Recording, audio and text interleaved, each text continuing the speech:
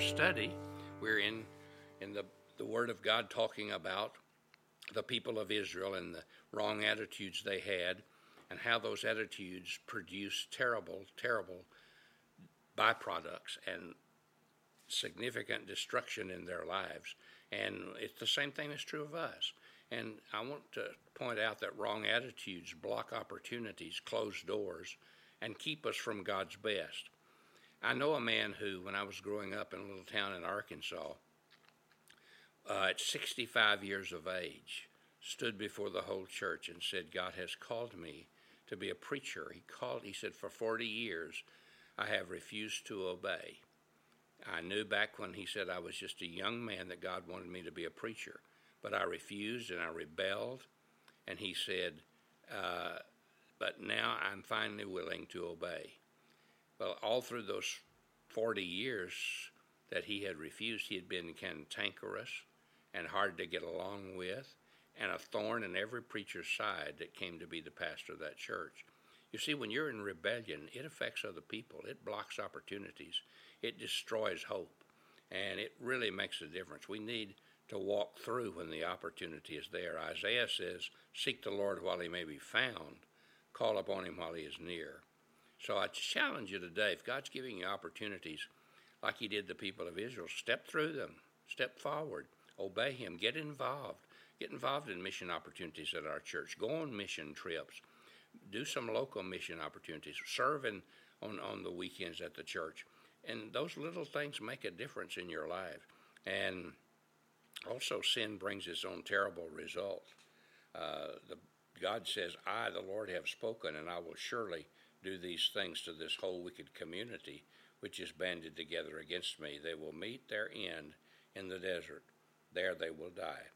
Their attitude sins caught up with them, and they discovered truly that the wages of sin is death. And that is true, that we reap what we sow. God has been exceedingly patient with them, but enough is enough. God will be exceedingly patient with us. He is not willing that any should perish, but that all should come to repentance. But even God finally says, that's enough. That's it. That's as far as I go. That's what I want to say to us today. If you're a believer, God says, eventually enough, if we don't trust him and walk with him and live for him, and it doesn't mean we won't go to heaven when we die, but it means that we won't be effective here on earth, and it won't matter in anybody's life that we are a believer. So wrong attitudes are hurtful. They shorten our lives. They affect our physical health. And physically and emotionally, your attitudes will affect you. Numerous scientific studies reveal that complainers and criticizers have more health problems than those who don't. That doubt and rebellion put us into stress and all kinds of physical problems. Also, wrong attitudes affect your spiritual health. Numbers 14:36. These men responsible for spreading the bad report about the Lord were struck down and died of a plague before the Lord. There were the 10 doubting, unbelieving spies, and there were many funerals in the desert because the people believed their report. Proverbs 29:1 says, a man who remains stiff-necked after many rebukes will suddenly be destroyed without remedy. The Bible says for the believer in 1 John 5:16, there is a sin that leads to death, and it's the sin of complaining, criticizing, coveting, doubting God, and rebelling against him and refusing as a believer to do what he wants us to do. There's an old poem that expresses it. There is a time, I know not when, a place I know not where, that marks the destiny of men for glory or despair. There is to us a line unseen that crosses every path and marks the boundary between God's mercy and his wrath. God says, I love you. And God says to me, I love you. Trust me. God says, I've given you my word. Believe it. Practice it. Stand on it. And God says, change your attitudes. And remember, changing your attitude is repentance. It means I change my attitude and I change my direction. I say, yes, God, that attitude is wrong. The Bible says now is the time of God's favor, and now is the day of salvation. God is calling each of us to walk with him and to let him show forth his power in our lives, and to let him give us the strength that we need to be the Christian that he wants. He never enjoys judgment. He always enjoys us trusting him. Now, I want to pick up from what I've just talked about to summarize some of what I've said by helping us see the attitude of Jesus and choosing to be like him. And one of the greatest passages in all of the Bible is in Philippians chapter 2, beginning at verse 1, where the Bible describes the attitude of Jesus. And it's an attitude that all of us need to have. And I hope you'll listen as I read some of it to you today. Here's what it said. In your relationships with one another, have the same mindset as Christ Jesus, who being in very nature God, did not consider equality with God something to be used to his own advantage.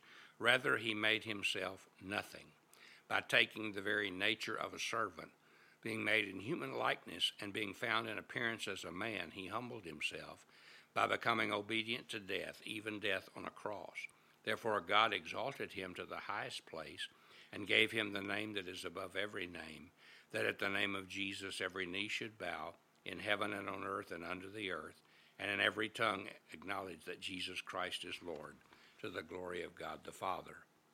That scripture tells us that Jesus himself had to choose to have the right attitudes, and he did. And as he did so, God used him to be our Savior. He was God himself come to earth to meet our needs, and he made the choices that were necessary to do that. And this passage was not written primarily to be a theological treatise about Christ, but it was an illustration of the attitude that ought to be our attitude if we're a believer in Christ. And that's why it's introduced by verse 5 that says, let this attitude which was in Christ be in you. Let this mindset which Christ had become your mindset. Paul was writing to Philippian believers about how to get along and have right relationships. Paul said, you'll make my joy complete if you have the same mind and have the same love that I have, and the same spirit and the same purpose. And you have that by getting in tune with the Lord and letting him, through his Holy Spirit, enable you to think like he thinks. And he said, regard other people as more important than yourself, and don't just look out for yourself and your interest, but look out for the interest of others. You and I want to be like Jesus. Well, you say, well, I'm really trying hard to be like Jesus. That won't work.